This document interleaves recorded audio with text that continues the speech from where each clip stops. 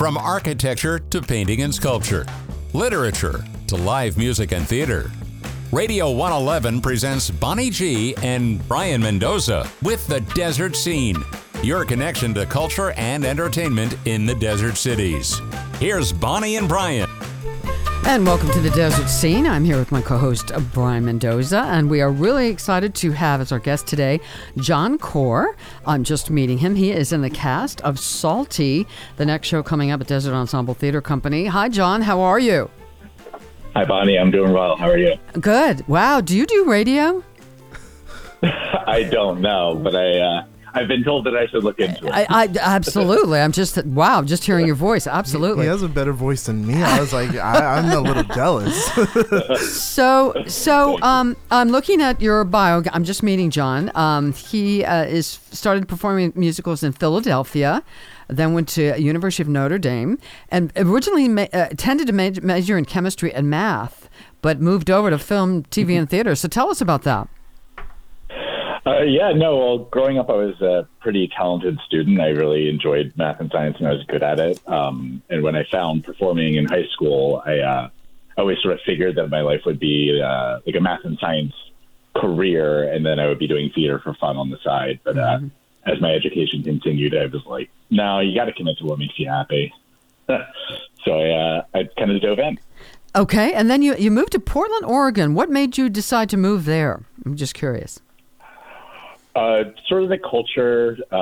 It was sort of this interesting art scene. It was a young city, and I knew that I wanted to move sort of to the West Coast, but I didn't want to dive at LA. That felt kind of too big for me. So Portland seemed like a good starting spot. Okay, and did lots of theater, the Defunct Theater, Broadway Rose, and then a two-year program at the Actors Conservatory, and then in June 2020, you came out here to the desert. So, and kind of looked like you jumped in right away, Desert Rose Playhouse. So, tell us about what brought you to the desert?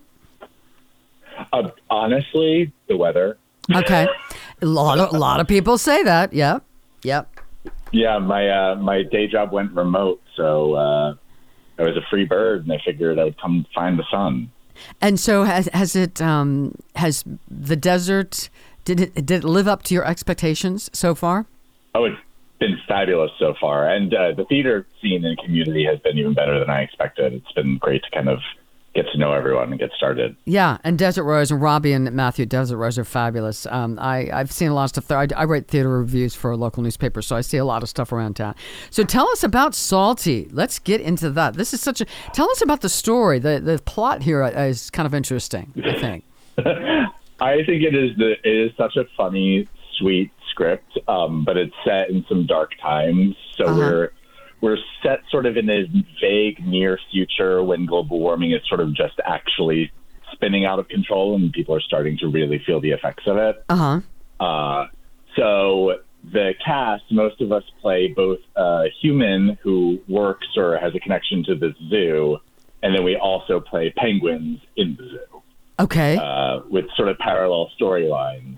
And the penguin storyline is centered around based on the true story of the sort of gay penguins adopting an egg and becoming like the first gay parents in the zoo. Mm-hmm. Interesting. So it kind of touches on both those topics, global warming and also parenting, same-sex marriage, and having parenting, and so it kind of goes in two different directions. Would you say? Yes, okay. For sure.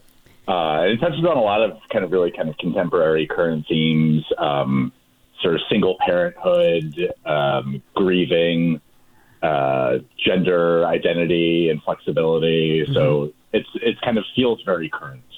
And I know my buddy Jerome Elliott is directing, which is fabulous. Mm-hmm. And I just we interviewed Melanie Blue, I think last week. I said, who else is in the cast with you? So we have Felicia Mason, yes. Miguel Arbalo, Heather Joy, Anthony Nannini, and Tessa, whose last name is escaping me at the moment. Okay. She's fabulous. Yeah, and many of them I have seen in other things and reviewed. Yeah, so tell us about your. Actually, my co-host Brayan has a question for you. You know, I wanted to know. I guess were you about to ask him about his role, because I wanted. No, go ahead. I wanted to know if you were playing a human or a penguin, because my next question depends on that. I need to know, human or penguin?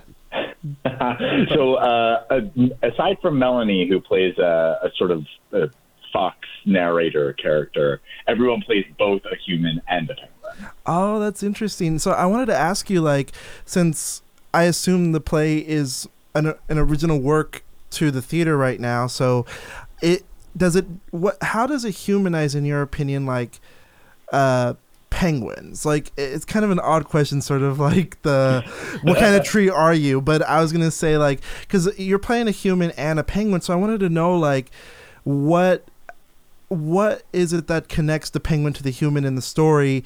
And tell us about your experiences as playing a penguin. How does it humanize? Do you really go into the physicality of walking like penguins? Do you do that? So we've played with that a little bit. We're trying to find this balance where, it's fun. We are playing penguins. There's something kind of inherently kind of camp and silly and fun about that we don't want to shy too far away from. But the truth is, the penguin storylines are these deep, complex relationships with a lot of emotion that feel almost more human than humans at some points. So we really also want to kind of honor that and not make them too caricature-y. We're trying to have a little bit of fun with them. Yeah. What a challenge. Well, that's an interesting thing to put on your resume. Well, I've played a penguin. Yeah. So, exactly. So, John, what of the theater that you've done up to now, do you lean more towards sort of contemporary stuff, comedy stuff, classic stuff, or do you like it all? I love it all. I wish I had a really clear answer. I will say I dive at a musical whenever I can. Mm-hmm. I love to sing and dance. Mm-hmm. But a lot of times they're not written with the hugest range of acting asks and emotions. Yeah. So I also love doing contemporary, and I'm a sucker for a classic. I did a lot of Shakespeare in Portland. Wow. I love like really good old classic plays too. So why not try it all? Yeah. When it comes to, I'm a singer as well, and I love musical theater. What is your, if you were going to a club, after theater club or something, and there was a pianist and people were getting up to sing, and they said, "John, come sing something." What's your go-to song? Do you have a go-to song? Well, there's this great cabaret song by a composer named Craig Cornelia called "Flight" that Sutton Foster has a famous recording of. And that is my go-to favorite song to sing. But from a musical, anything from Company. Yeah. Being Alive, obviously. Oh, yeah. Great tune. It's a little obnoxious to just do in the bar in front of people, but it's a good song. If I was the singer, my song would be like Xanadu. I don't know why it just occurred to me to share that.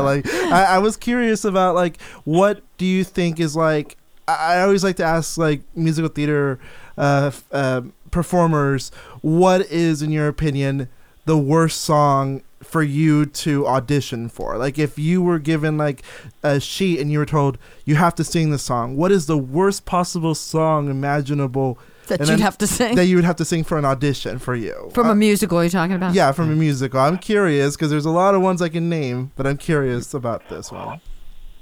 So there are some bad songs, but I think the real thing is picking a song that's bad for you. I'm not about to do, and I'm telling you I'm not going, from Dreamgirls. Right. Because that's just that's not really mine to do. Right. I hear it. That is to me, that is such an important thing, and it's one of my pet peeves, especially the age appropriate thing. Because I told the story before, but many years ago, I came from Washington D.C. and I was doing some kind of variety show, and there were all kinds of people and ages, and there was this little girl, and she had a really nice voice, but she was 8, and she did "If I Could." Oh, I remember this. Which is a mother singing to her child. Right. I protect you from. She was 8, and I thought, who in the world told her to sing that song? It was insane. Imagine she sings a song from Miss Saigon, that song about being a mother. That would piss me off. Well, they try. So, John, what's a couple of questions? What's on your bucket list? Is there a show, a play, a role that you've always wanted to do that you haven't done? Number one, and number two, have you ever thought of, or have you ever put together a little one-man show, but maybe music, but also some dialogue in there as well? Is that something you've ever thought about? It isn't something that I've personally thought about, but maybe now I will. That is, it's a really fun idea, and I do love to perform, so why not? Okay. And what about a bucket list part that you haven't done yet? Well, it's kind of funny because I just had my 30th birthday, which is the age of Bobby and Company, which I've never gotten to be in. Okay. And that is like the dream role for sure for me. Excellent. Well, all right. We'll put directors, theater directors, producers out there. I think you need to do a company and hire this guy. So let's talk. The show opens February 18th, correct? Correct, yes. Okay. And it's at the, I just finished Artificial Morality over at the Palm Springs Cultural Center. It's a fun little theater to work in, and DETC is great. Jerome is great. Sean Abramowitz is great. So looking forward to seeing it and seeing you as a penguin. That should be fun. I'm looking forward to being a penguin. Well, John, best of luck to you. Nice to meet you. Congratulations. It sounds like a really fun show, and I have a feeling we're going to be seeing a lot more of you in the desert community over the next couple of years. Thank you. Yes, I hope so. All right, John Corr, thank you so much. Break a leg on the 18th. Thank you. And we will see you guys next time on the Desert Scene.